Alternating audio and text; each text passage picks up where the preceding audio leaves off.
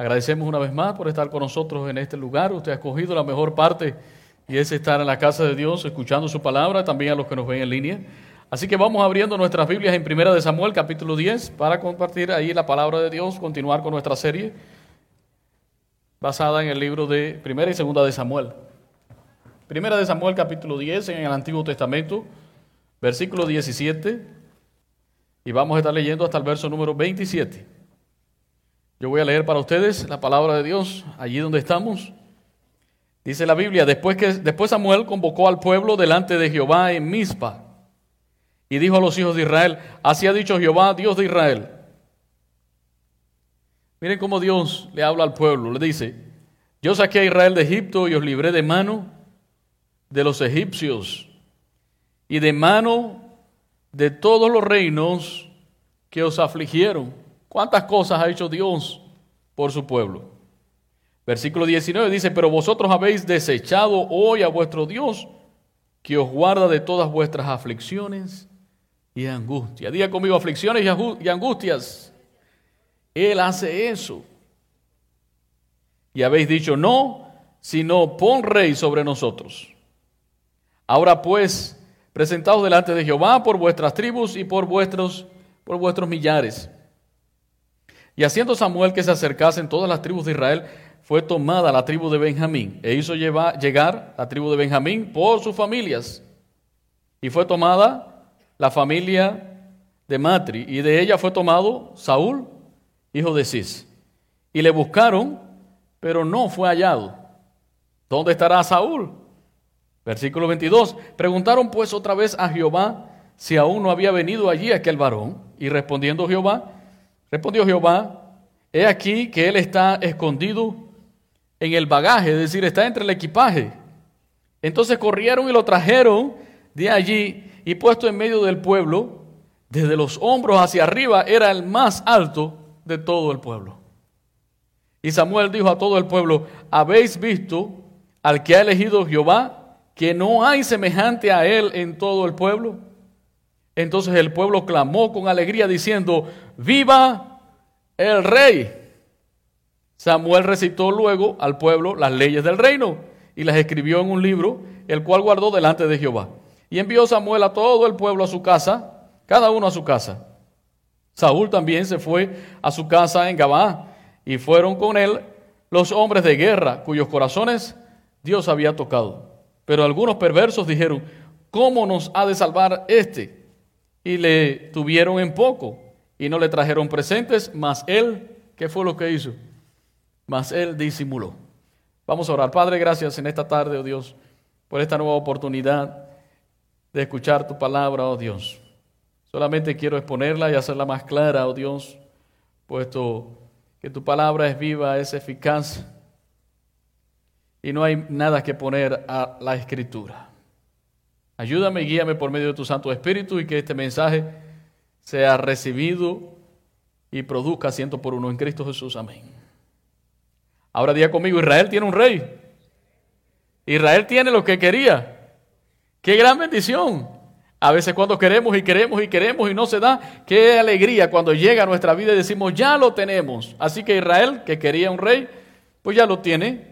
Y sabemos domingo pasado, recordando un poquito, que Israel pedía rey, pero en el fondo, en su corazón, ellos querían ser igual que las demás naciones.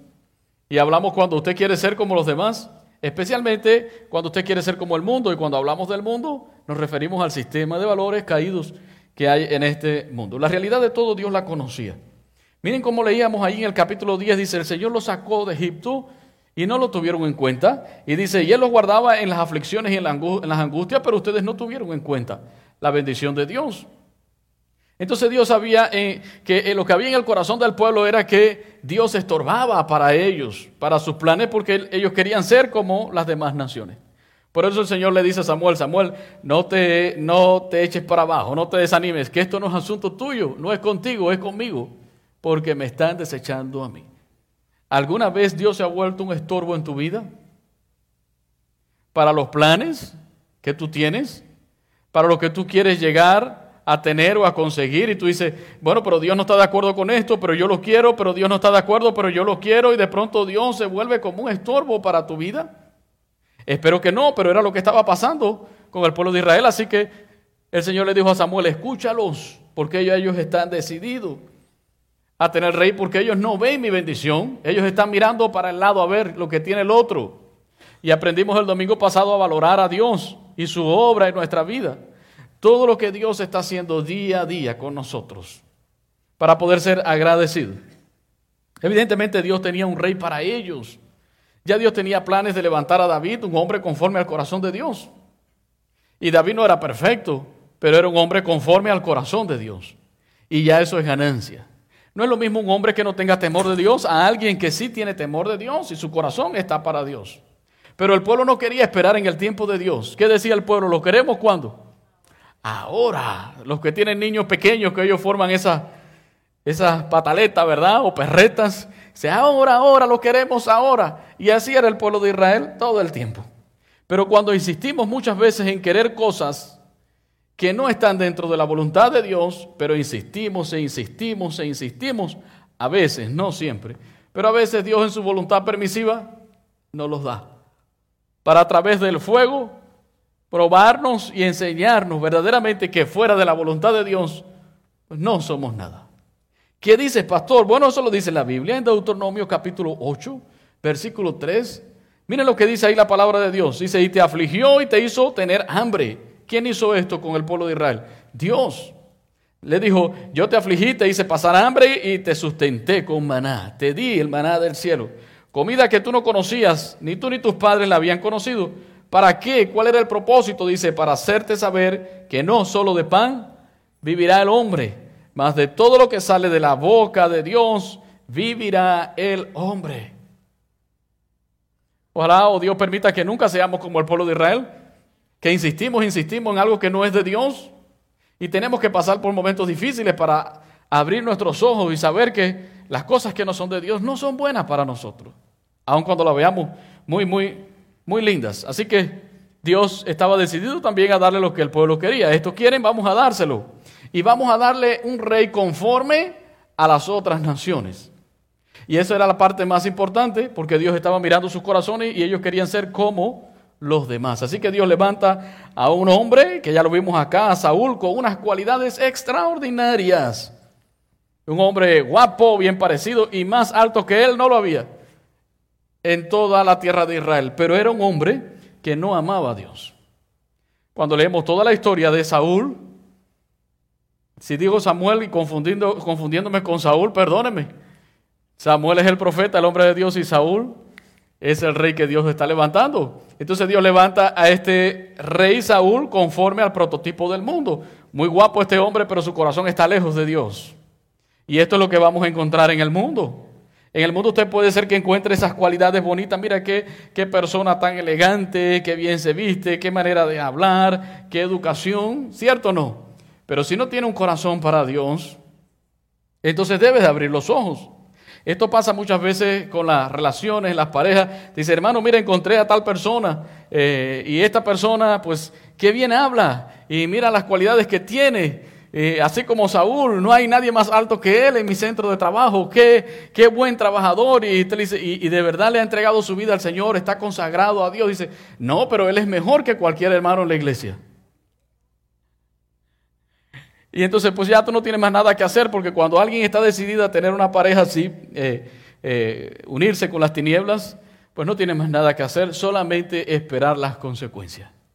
Para que en el proceso lo que no podemos aprender con la advertencia de Dios, lo podamos aprender en el fuego de la prueba. Así que Dios les enseña en la práctica al pueblo de Israel lo que ellos no querían entender y le levanta a Saúl. Saúl era un prototipo del mundo. Ese mundo que le gusta ver lo de afuera, pero no tiene un corazón para Dios. Y básicamente Saúl viene a ser como un pseudo cristiano. ¿Qué es un pseudo cristiano? Alguien que parece, pero no es. Diga conmigo, parece, pero no es. Pero hermano, si mira cómo se viste y mira cómo habla, pero no es. Pero hermano, mira los años que lleva en la iglesia. Venir a la iglesia no es síntoma de que alguien sea cristiano, ¿verdad? Es bueno porque es obediencia a Dios. Pero venir a la iglesia no te hace cristiano. Y entonces eso es un punto muy importante que debemos notar el día de hoy. Así que Saúl es ungido como el primer rey de Israel. No se lo olvide, Saúl, el primer rey de Israel, y Dios le da el prototipo del mundo, como ellos querían. Pero para entender esto hay que ir al capítulo 9, así que por favor, vaya una página atrás en su Biblia, seguramente, capítulo 9 para entender esto. ¿Quién era Saúl? Saúl era hijo de Cis. Cis era un varón que pertenecía a una de las tribus de Israel, llamada Benjamín. Estamos en el capítulo 9, ¿verdad? Capítulo 9, versículo número 1. Ahí podemos aprender un poquito sobre la genealogía de Saúl. ¿Saúl era hijo de quién?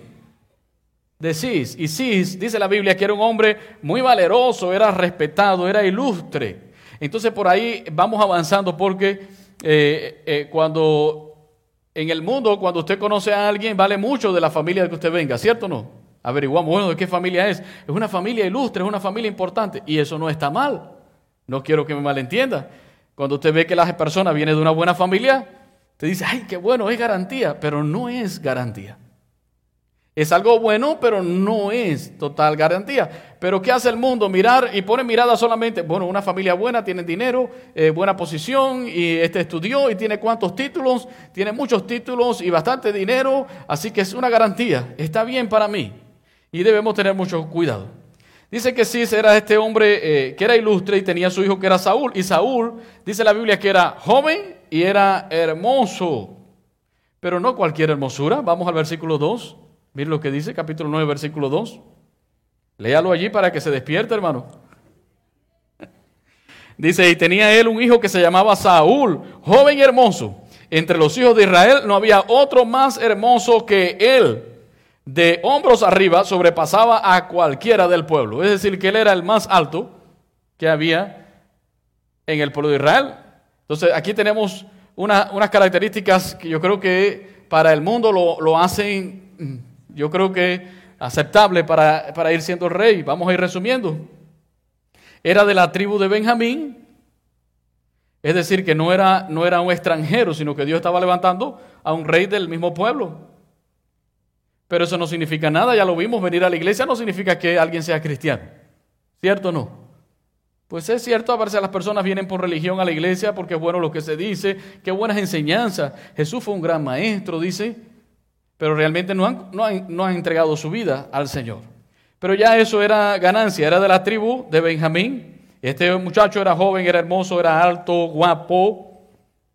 Es el prototipo del mundo. Cuando usted ve un comercial, bueno, no todos, pero generalmente los comerciales que están anunciando ropa, zapatos y cosas así, usted no va a ver al gordito allí, al chaparrito.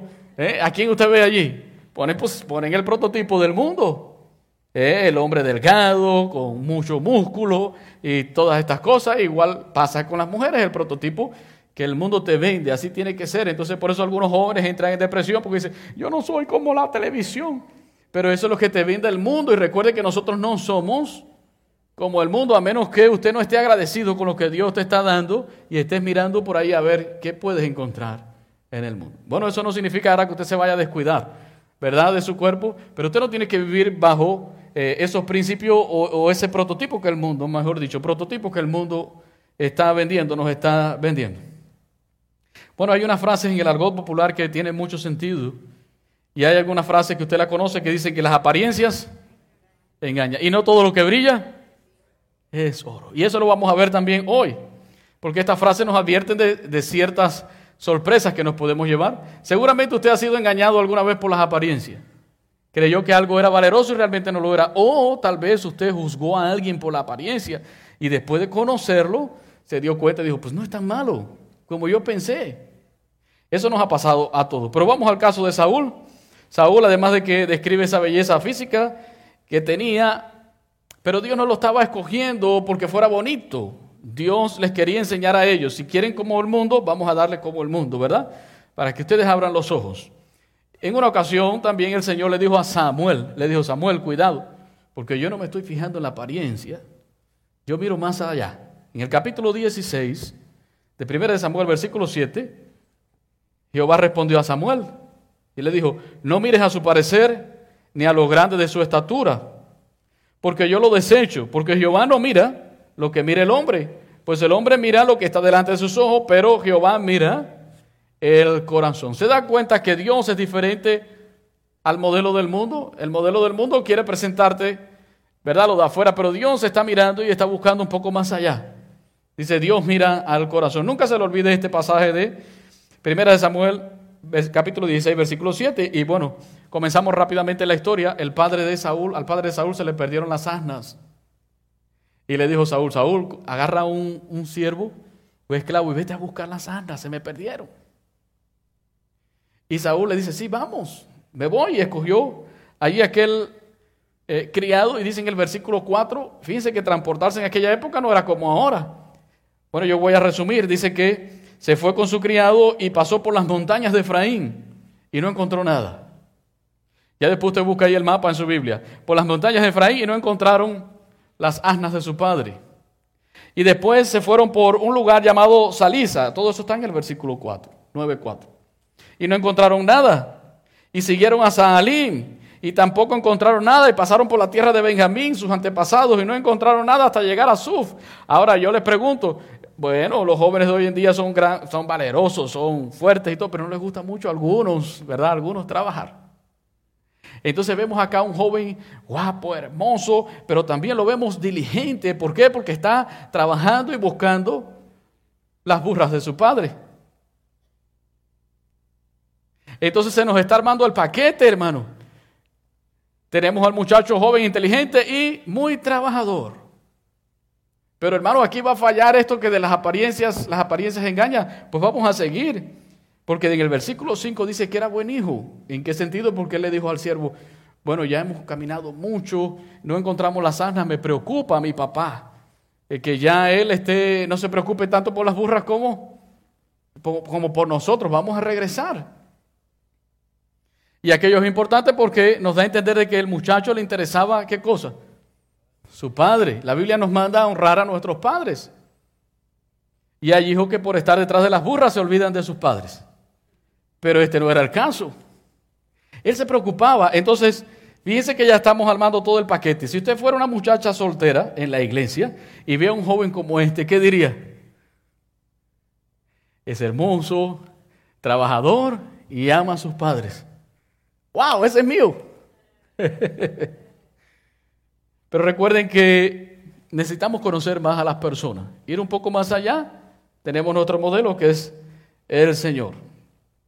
Dios quería mostrarle una gran verdad a su pueblo, una gran enseñanza. Así que el esclavo, el siervo le da una sugerencia en el versículo 6 y 7. Le dice, oye, hay un varón insigne por aquí. Insigne significa un varón muy famoso. ¿Por qué? Este varón era Samuel. Y a Samuel lo conocía todo el mundo. Recuerden que Samuel fue dejado allí en el tabernáculo desde chiquito. Allí creció, iba creciendo y el favor era con el favor de Dios. Crecía con el favor de Dios y también delante de los hombres. Y vemos toda la trayectoria de Samuel, un hombre conocido. Y Saúl le dice, pues vamos a ver a ese hombre. Porque el siervo le dijo, este hombre es un vidente. En el versículo 9 hay una nota allí que dice la Biblia, en aquella época se le llamaban a los profetas videntes. Y entonces le dijo, vamos a verlo porque él nos puede decir dónde están estas asnas que no acabamos de encontrar. Y Saúl le dice, vamos. Y este también es un detalle que es importante porque fue humilde como para escuchar la voz de ¿quién? De su esclavo. Otro hubiera dicho, cállate, tú eres esclavo, no tienes voz, ni voto en este lugar. Pero aquí vemos otro rasgo importante de Saúl y muestra una humildad que después la vamos a ver más adelante, que no hay humildad ninguna en él. Pero estamos pintando este modelo del mundo, ¿verdad? Espero que nadie caiga en la trampa.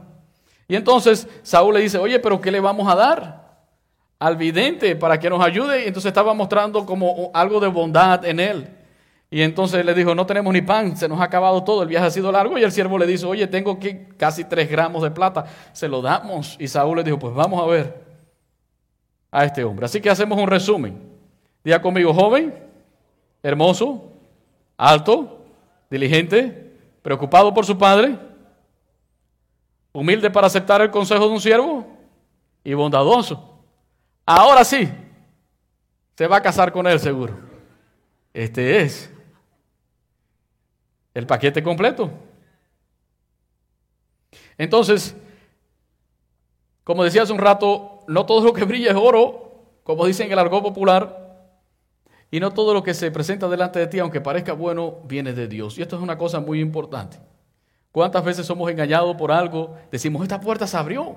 Esto era lo que yo necesitaba. Y yo estaba hasta orando por esto y lo veo, ¿cómo no va a ser de Dios? Esto tiene que ser de Dios. Pero es muy importante que el cristiano sea prudente, porque no todo lo que se aparece delante de nosotros que brilla y pareciera una gran oportunidad, eso viene de Dios. Debemos de tener mucho cuidado. Y recuerden que se nos ha dado un espíritu, es el Espíritu de Dios.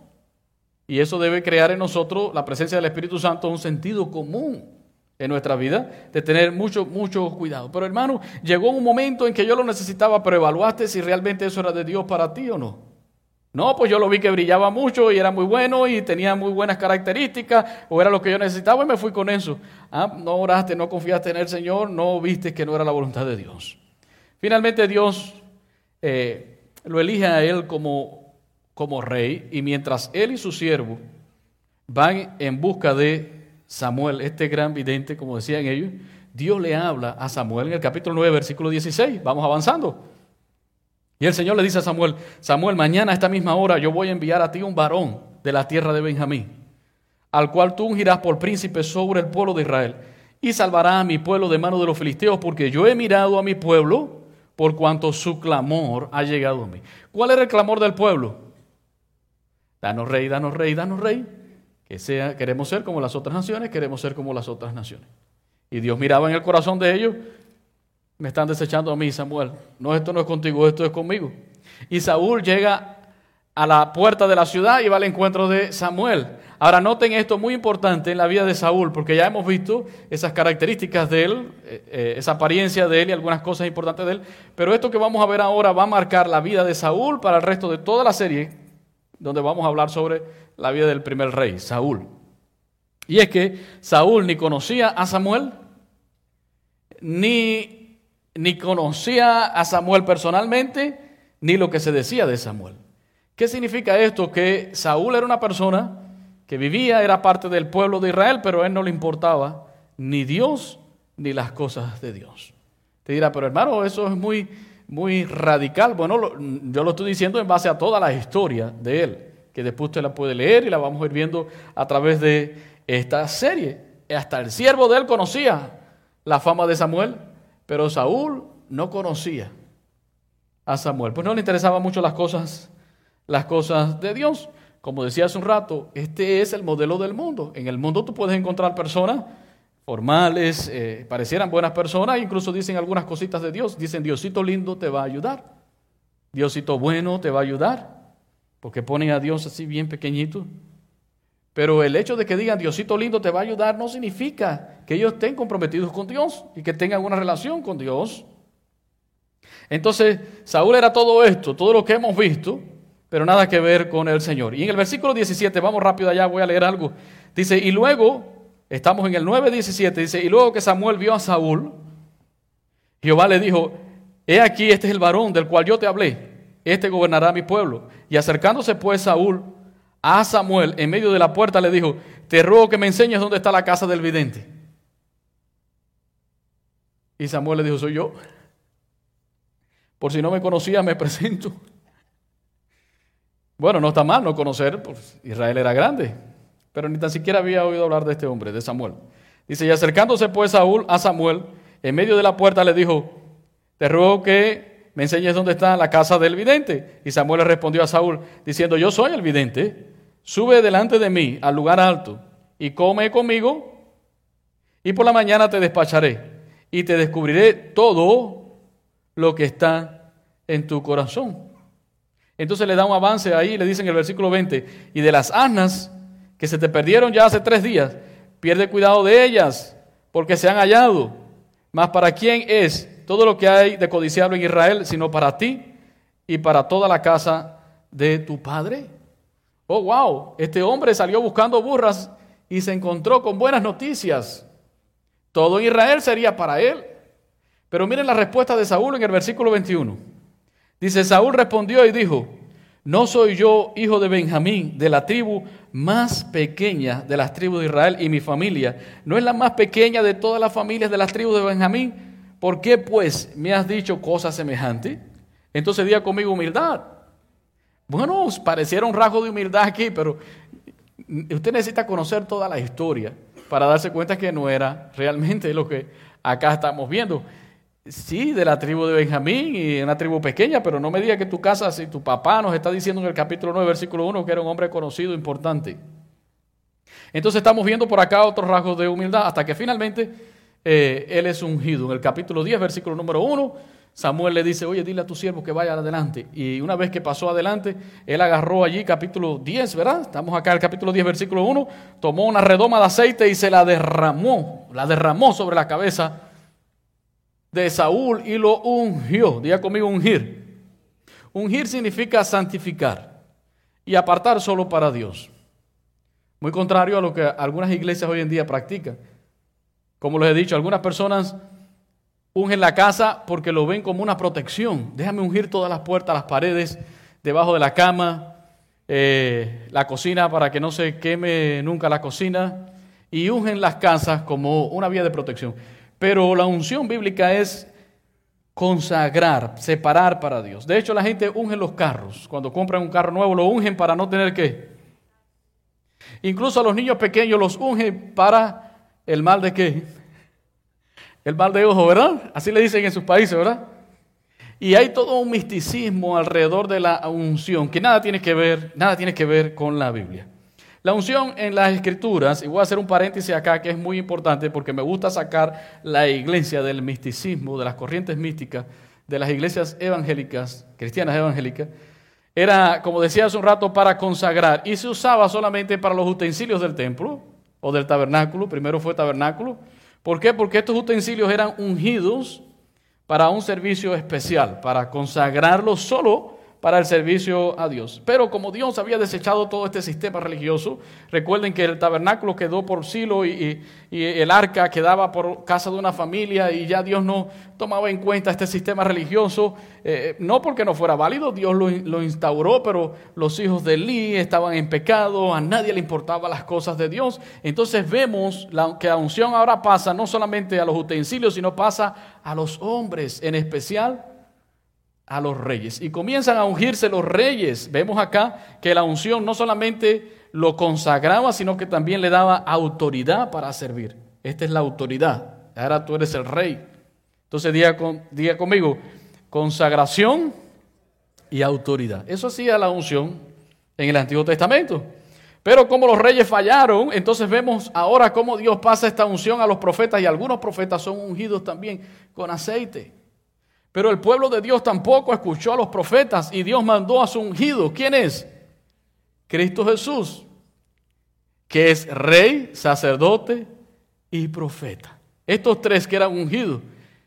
Jesucristo, dice la Biblia, que es rey, que es sacerdote y profeta y es el ungido de Dios. Entonces vemos a Jesús cumpliendo todo esto. Y en Lucas capítulo número 4, versículo 18 al 19, vemos a Jesús leyendo una porción de las Escrituras que correspondía a Isaías capítulo número 61, y dice Jesús leyendo ahí en la sinagoga, dice, el Espíritu del Señor, esto está en Lucas 4, 18 al 19, el Espíritu del Señor está sobre mí por cuanto me ha ungido para dar buenas nuevas a los pobres, me envió para sanar a los quebrantados de corazón, a pregonar libertad a los cautivos, es decir, Él es el ungido de Dios. Cristo es el Mesías. Mesías significa ungido. Cristo para nosotros el ungido. La pregunta interesante ahora es, ¿quiénes son los ungidos del Señor ahora? ¿Usted es un ungido de Dios? Si usted ha conocido a Jesucristo, usted tiene el Espíritu Santo de Dios. Usted ha sido ungido por el Señor. Yo sé que algunos líderes cristianos para manipular al pueblo dicen, el ungido es el pastor para que nadie toque al ¿quién? Al pastor, al ungido de Dios. Y es cierto que en el Nuevo Testamento sí hay mandamiento para respetar a sus pastores y a sus líderes.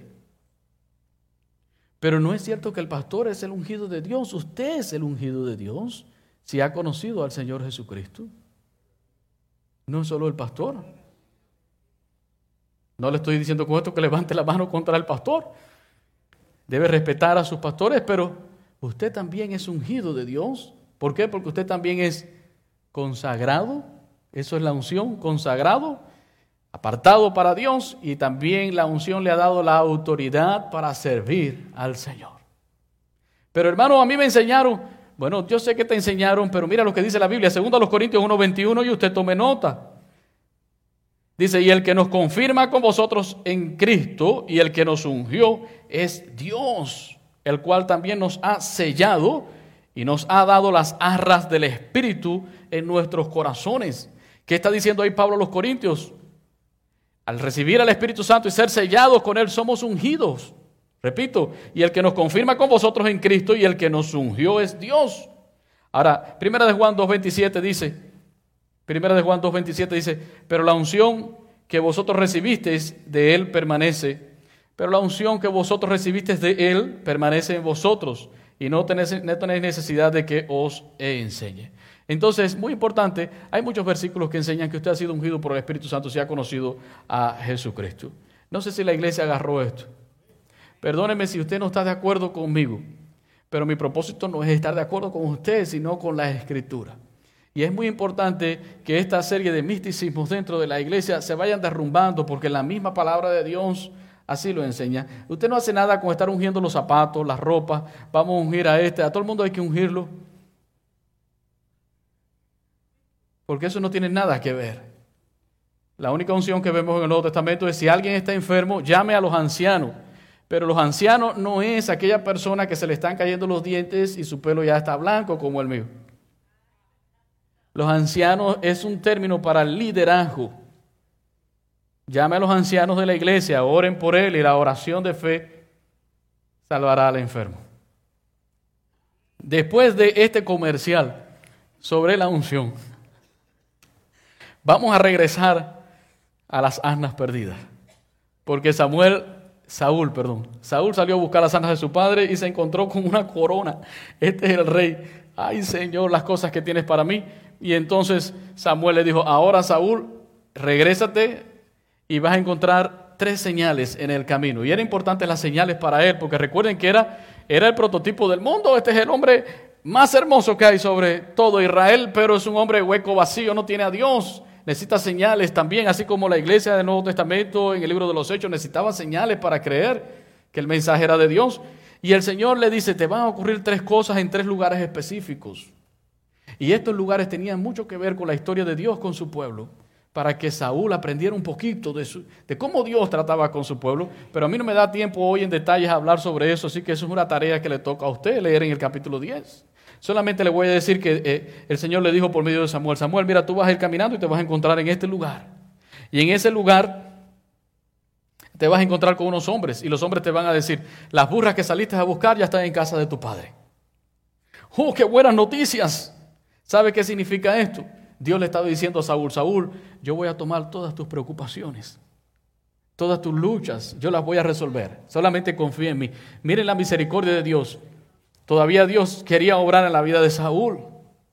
Y le dijo, pero tú vas a seguir más adelante. Y cuando sigas más adelante te vas a encontrar con unos hombres también que traen vino, traen pan, traen de todo. Y ellos te van a dar provisión. ¿Qué le estaba queriendo decir Dios a Saúl? Yo voy a proveer ¿para quién? Igual para nosotros. Usted debe recibir eso. Ahora, pero tú vas a seguir más adelante y te vas a encontrar con una compañía de profetas. Ellos vienen cantando, alabando con instrumentos musicales y profetizando. Y el Espíritu de Dios va a venir sobre ti y tú vas a profetizar con ellos. Ay, Señor, de verdad que si Dios le da esas noticias a ustedes, ¿cómo se pondrían? Yo me pondría contento. Oye, mira, tú vas a ir caminando y alguien te va a decir las preocupaciones por lo que tú estabas orando ya está resuelto. Y más adelante, y lo que te faltaba, Dios te lo va a proveer. Y más adelante vas a profetizar. El Espíritu Santo será sobre ti y vas a profetizar. Esas son cosas maravillosas. Y de hecho, se encontró con los profetas y él comenzó a profetizar. Y se corrió esa voz por el pueblo que decía, ¿Saúl entre los profetas? Como queriendo decir, ¿y este qué tiene que ver con los profetas? Y este hombre natural. Capítulo 10, versículos 11 y 12. Dice, aconteció que cuando todos los que le conocían antes, vieron que profetizaba con los profetas, el pueblo decía el uno al otro, ¿qué le ha sucedido al hijo de Cis? Saúl también entre los profetas, versículo 12, y algunos de allí respondió diciendo, ¿y quién es el padre de ellos? Por esta causa se hizo proverbio. También Saúl entre los profetas, y cesó de profetizar y llegó al lugar alto, y allí lo vamos a dejar, ¿verdad? Porque es mucho. Entonces ahora sí tenemos el paquete perfecto. Un hombre alto, hermoso, diligente, trabajador, respetaba a sus padres, o por lo menos se preocupaba por sus padres, era bondadoso, y lo vemos profetizando. Ahora es importante que usted entienda que el ministerio del Espíritu Santo en el Antiguo Testamento no era el mismo que en el Nuevo Testamento. En el Antiguo Testamento el Espíritu Santo venía y hacía la obra y se iba, no habitaba temporalmente en la vida de la persona, como nosotros hoy tenemos esa promesa de que somos templo del Espíritu Santo. Entonces vemos cómo de manera temporal el Espíritu de Dios venía sobre Saúl y hacía la obra, pero cuando vemos toda la historia de Saúl vemos que es un hombre incapaz de obedecer a Dios. Y es que mucha gente quiere el poder de Dios. ¿Cuántos quieren ese poder de Dios? Bueno, si ya tienes a Cristo, lo tienes. Pero la gente lo que no quiere es obediencia. La gente quiere poder y tirar el saco, y cuando tira el saco todo el mundo, ¡bum!, cayéndose todo el mundo para afuera, para abajo, perdón, para afuera o para el suelo. Pero la gente no quiere obedecer a Dios. El hecho de que estoy diciendo esto no significa que aquí se practique estos asuntos, de tirar zapatos y tirar cosas para que la gente caiga al suelo. Pero eso es lo que a la gente le gusta, ese poder, entre comillas, pero muy poco la obediencia. Y este era el caso de Saúl.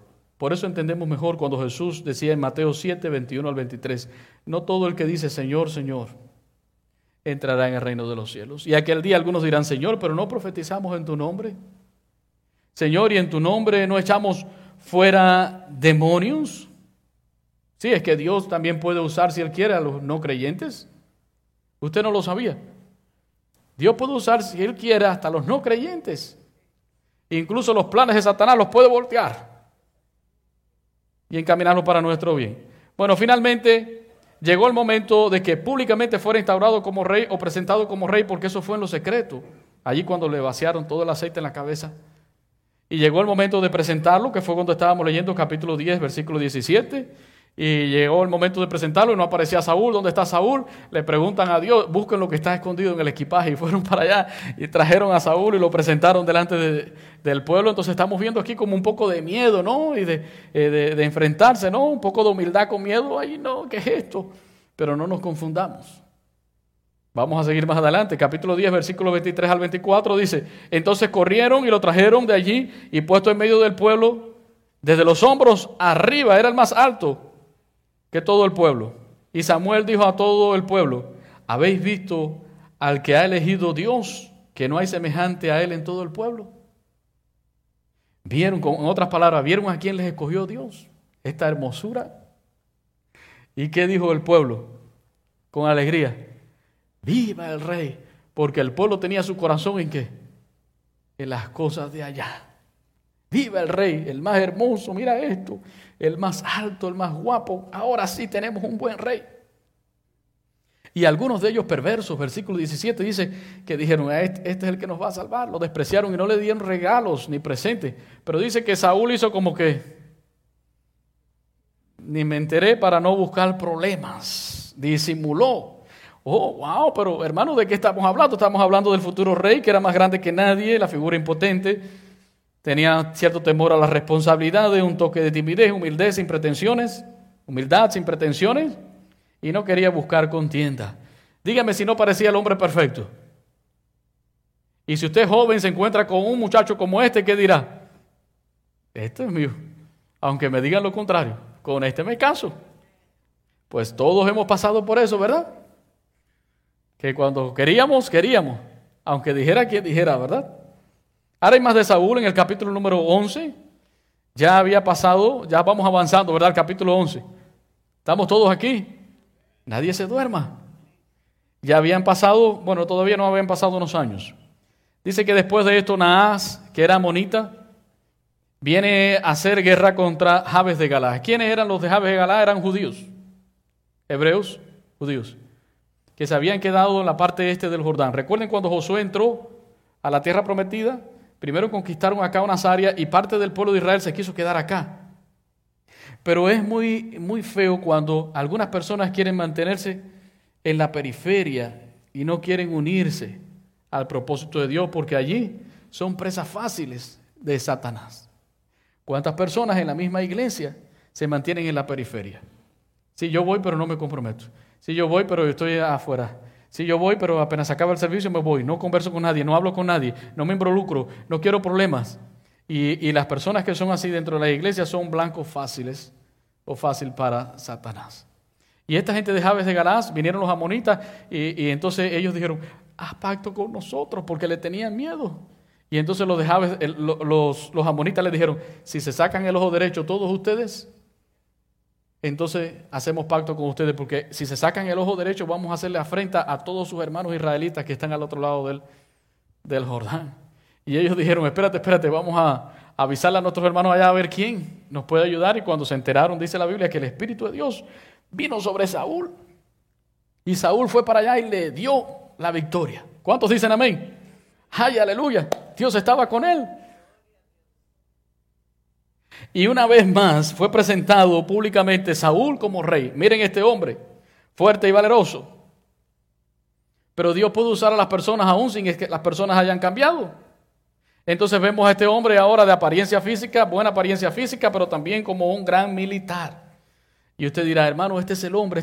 No, recuerden que ese no es el hombre.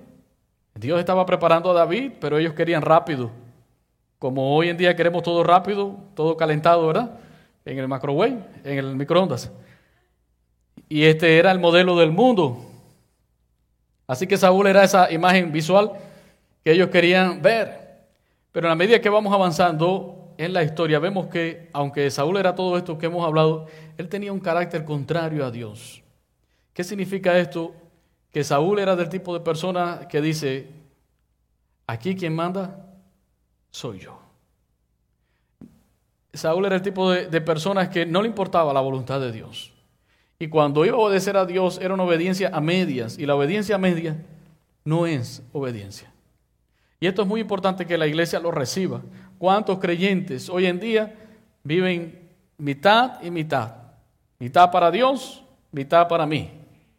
Y es importante que cuando usted sepa que usted ya es un hijo de Dios, usted se va a unir a los planes de Dios y no Dios a tus planes. No sé si está claro de ello. Pero muchas veces cuando queremos hacer nuestra voluntad, y aquí el que manda soy yo, y en algunos países dicen los chicharrones truenan, algo así. Ese es como el que manda, ¿verdad? Espero no haya dicho yo una barbaridad. Aquí el que manda soy yo. Estás muy mal, porque tú estás para obedecer a Dios. Y esto es un problema grave, un problema en el carácter también de las personas, cuando no quieren unirse a la voluntad de Dios. La pregunta es, ¿se equivocó Dios al darle a Saúl como rey? No. Dios le dio lo que ellos querían. Quieren el mundo lo que ve es la imagen. Pero este es un hombre que ni obedece a Dios, ni tiene temor de Dios. Así que fue confirmado rey en el capítulo 11, versículos del 12 al 15. Y en el capítulo 13, 14 y 15 se descubre más el corazón de Saúl. No se desanime que ya casi estoy terminando. 13, 14 y 15, por supuesto, yo no voy a hablar de todos esos capítulos, porque eso le toca ya a usted en su casa leerlo. Pero habían pasado ya 2 años de que él era rey, él armó un ejército y puso 2,000 hombres con él, 1,000 con su hijo Jonathan, y estamos ya en el capítulo 13, ¿verdad? Y Jonathan va y tiene una batalla contra los filisteos y le gana, pero él, por su egoísmo, Saúl, por su egoísmo, se atribuye la victoria para él. Entonces, aquel hombre que veíamos tan humilde, lo vemos ahora sacando las garras. Dice, no, aquí que la victoria es mía.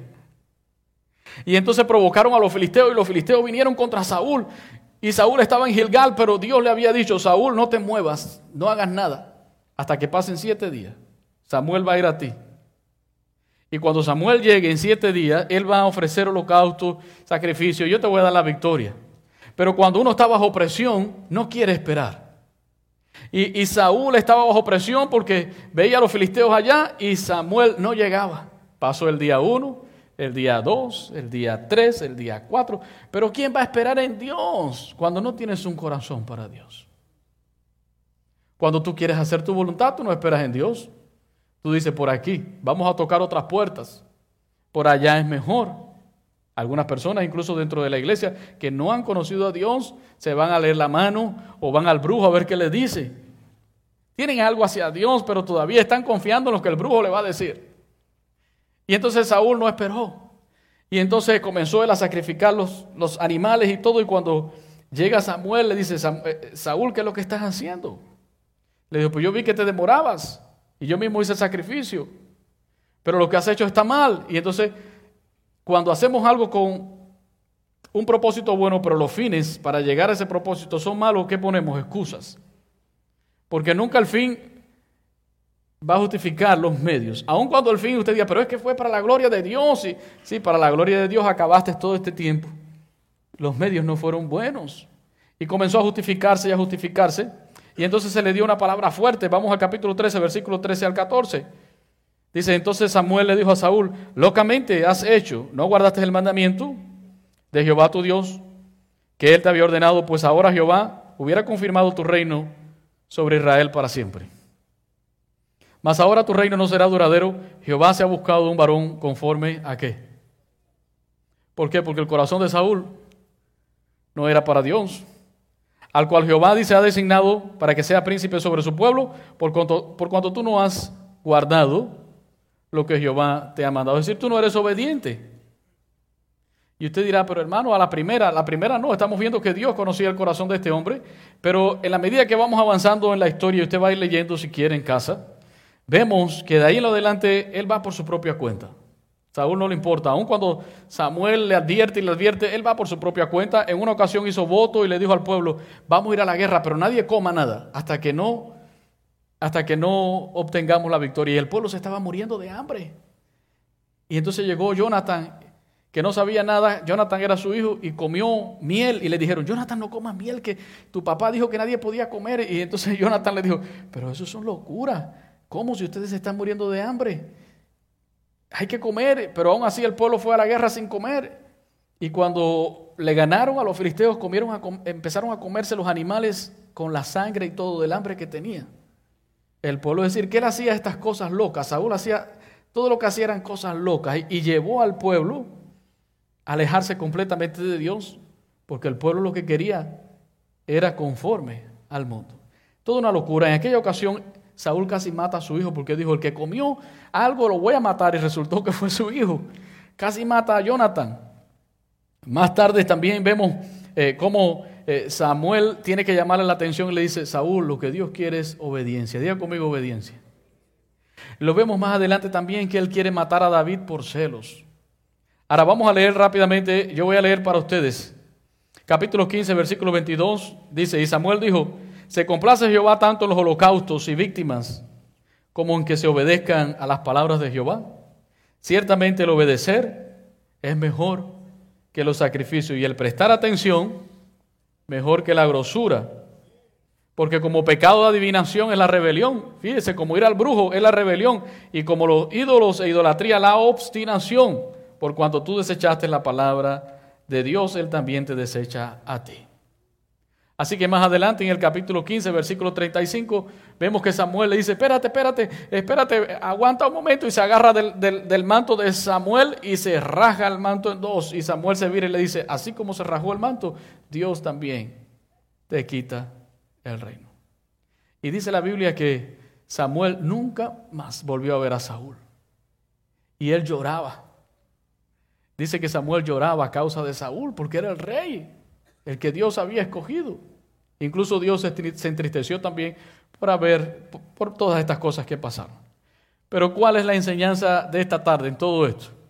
Mucha historia, ¿verdad? Vamos a sacar dos enseñanzas principales. Número uno, diga conmigo, las apariencias engañan. Saúl parecía humilde y parecía la persona indicada, pero él vivió una vida de obediencias a media, hizo lo que quería y todo lo que hacía eran locuras separadas de Dios. Y los grandes fracasos de nosotros vienen cuando no obedecemos a Dios y queremos hacer nuestra propia voluntad. Sus propias decisiones hicieron que el pueblo se separara de él y la gente ya quería más a Jonathan que al mismo rey.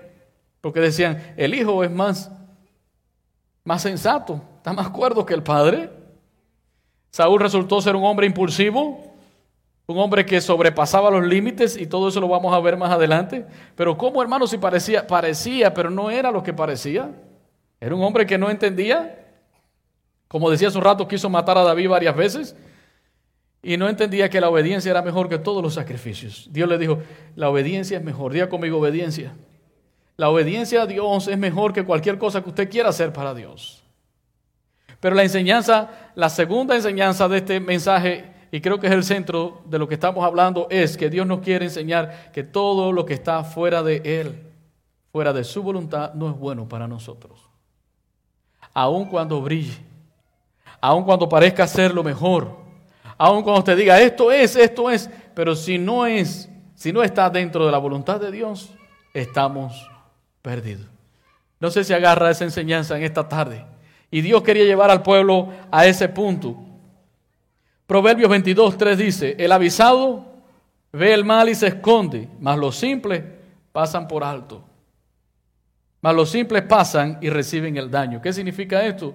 Dice, la persona que es sabia y es avisada por Dios que algo no es de Dios en su vida, es una persona que hace caso, pero el que es simple no va a tomar en cuenta la palabra de Dios. Escuche bien, todas las puertas que se te abren no vienen de Dios. Todas las puertas que se te abren no vienen de Dios, aunque parezcan muy lindas. Así será en los últimos tiempos.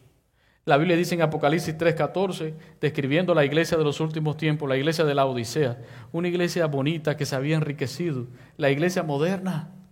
Pero ahí quien gobernaba era el pueblo democráticamente, pero Dios estaba afuera. Y el Señor le dice a la Odisea, a la iglesia de la Odisea, te crees rica, pero eres pobre. Le dice, unge tus ojos con colirio. ¿Por qué? Porque la iglesia había dejado a Dios afuera. Y usted puede ser cristiano y decir que es cristiano y viene a la iglesia, pero si no obedece a Dios, usted está dejando a Dios afuera, en lo particular y como iglesia. Y es allí cuando el Señor dice, estoy a la puerta y estoy llamando. Si alguien abre la puerta, yo entro. Eso se lo estaba diciendo a la iglesia de la Odisea, una iglesia que dejó a Dios completamente afuera. Pero también la Biblia nos enseña que en los últimos tiempos, cuando se levante el anticristo, va a ser así, apariencia, y por esa apariencia va a engañar a muchas personas. Especialmente aquellos que no tienen la visión para darse cuenta de la realidad espiritual que estén viviendo en ese momento. Así que quiero cerrar en esta tarde diciéndole, ¿qué es lo más importante para ti? ¿Es Dios o las cosas de este mundo? No se deje engañar por las cosas de este mundo. Fuera de Dios, fuera de la voluntad de Dios, fuera del cerco de Dios, nada nos va a ir bien. Ahora yo quiero cerrar rápidamente con el Salmo 73 y me gustaría que ustedes buscaran allí el Salmo número 73. Viene la experiencia del salmista. Salmo 73. Y usted que es rápido para buscar, yo creo que ya lo tiene ahí. Dice el salmista en el versículo número 1, ciertamente es bueno Dios para con Israel, para con los limpios de corazón. ¿Cuánto creen en eso? Yo creo que Él es bueno también. Dice el salmista, en cuanto a mí casi se deslizaron mis pies, por poco se resbalaron mis pasos. ¿Por qué casi se deslizan los pies del salmista? Versículo número 3, porque tuve ¿qué? ¿De quiénes? Tuve envidia de los arrogantes viendo la prosperidad de los impíos. Muy parecido al pueblo de Israel. ¿Queremos ser como? Como ellos. Y dice el salmista, ay, yo tuve envidia porque veía que les iba bien. Versículo 5 dice, ellos no pasan trabajo. Versículo 4, ¿por qué no tienen congojas por su muerte? Pues su vigor está entero, son gente fuerte, no pasan trabajo como los otros mortales, no son azotados como los demás hombres, por tanto la soberbia los corona y se cubren de vestido de violencia. El salmista puso la mirada en el mundo y en el versículo 16 y 17 dice, versículo 17 dice, hasta que entrando en el santuario de Dios comprendí el fin de ellos. Ciertamente los has puesto en deslizaderos y en asolamiento los harás caer. Dice, hasta que yo entendí el final de la gente mala, no tengo por qué ser como ellos, ni anhelar ser como ellos. Y en el versículo 22, 23 dice, 24 y 25 dice, tan torpe era yo que no entendía, era como una bestia delante de ti. Con todo, yo siempre estuve contigo. Dice, me tomaste de la mano derecha, me has guiado según tu consejo y después me recibirás en gloria. Y ahora vamos a leer juntos el versículo 25. Miren lo que dice el versículo 25. ¿A quién tengo yo en los cielos sino a ti? Y fuera de ti nada deseo en la tierra. Aleluya. Dice el salmista, ¿a quién tengo en los cielos? sino a ti. Y aquí en la tierra, fuera de ti, yo nada quiero. Y ese es el cierre de este mensaje. Dios permite, hermano, que agarremos esa enseñanza para nosotros, que no seamos tercos. Fuera de Dios nada es bueno. Vamos a orar en esta tarde. Les invito a ponernos en pie. Quisiera que el Espíritu de Dios les dé revelación en esta tarde y salga de aquí agradeciendo a Dios, porque Dios ha sido bueno con nosotros. Dios ha sido bueno contigo. Dios ha sido bueno contigo. Y no deseamos nada fuera de Él, como dice el salmista. Padre, en esta tarde damos gracias por esta escritura. Y oro, mi Dios, que el deseo de tu iglesia sea estar completamente satisfecho en Cristo Jesús. Así como dice tu palabra, Señor, ¿a quién tengo en los cielos sino a ti? Y en la tierra, Señor, solamente también. Nada que no venga de ti, Señor, solamente a ti, oh Dios. Solo tu presencia deseo.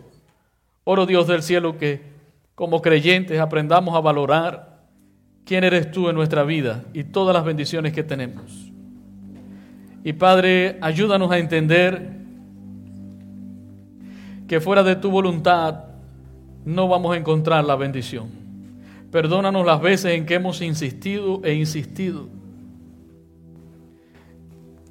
Y Dios del cielo, insistido en cosas que no son buenas. Abre nuestros ojos, déjanos ver, Señor, tu gracia y tu bendición en nuestra vida, en nuestra familia, en nuestro trabajo, en todo lo que nos has dado. Padre, en el nombre poderoso de Cristo Jesús, si alguien está luchando con algo que no viene de ti, oro, Padre, que su voluntad sea rendida a los pies de Cristo. Muéstrale, Señor, ilumina su corazón para que pueda ver. Danos, Señor, esa astucia por medio del Espíritu Santo para poder discernir con un discernimiento espiritual. Porque muchas veces el mundo presentará cosas preciosas y lindas. Aún Satanás vendrá disfrazado como ángel de luz. Ayúdanos a buscar tu voluntad. ¿Qué quieres, Señor, para nosotros? Queremos rendir nuestra voluntad a la tuya, Señor. Y recibimos este mensaje. Fuera de ti nada queremos. Fuera de ti nada queremos. Amén. Vamos a orar por alguien que tenga ahí a su lado. Este es el tiempo de orar los unos por los otros. Puede moverse de su lugar y acercarse a un hermano. No tenga temor. Dígale, hermano, déjeme orar por ti. Déjame orar. Que el Señor toque tu corazón y que rinda siempre tu voluntad a Él. Que aún cuando desees cosas que son buenas pero no están bien con Dios, tú puedas desecharla y puedes decir como el salmista: ¿a quién tengo yo en los cielos sino a ti? Y fuera de ti nada deseo en esta tierra. Ore por su hermano, ore por la persona que tiene a su lado, extienda su mano ahí a la distancia, diga: Señor, dale fuerzas, dale visión, dale fortaleza espiritual a mi hermano, mi Dios, que pueda andar en tu voluntad, Señor. Y así como el salmista decía: fuera de ti nada deseo. Gracias te damos, Señor. Te honramos y bendecimos en Cristo Jesús. Amén.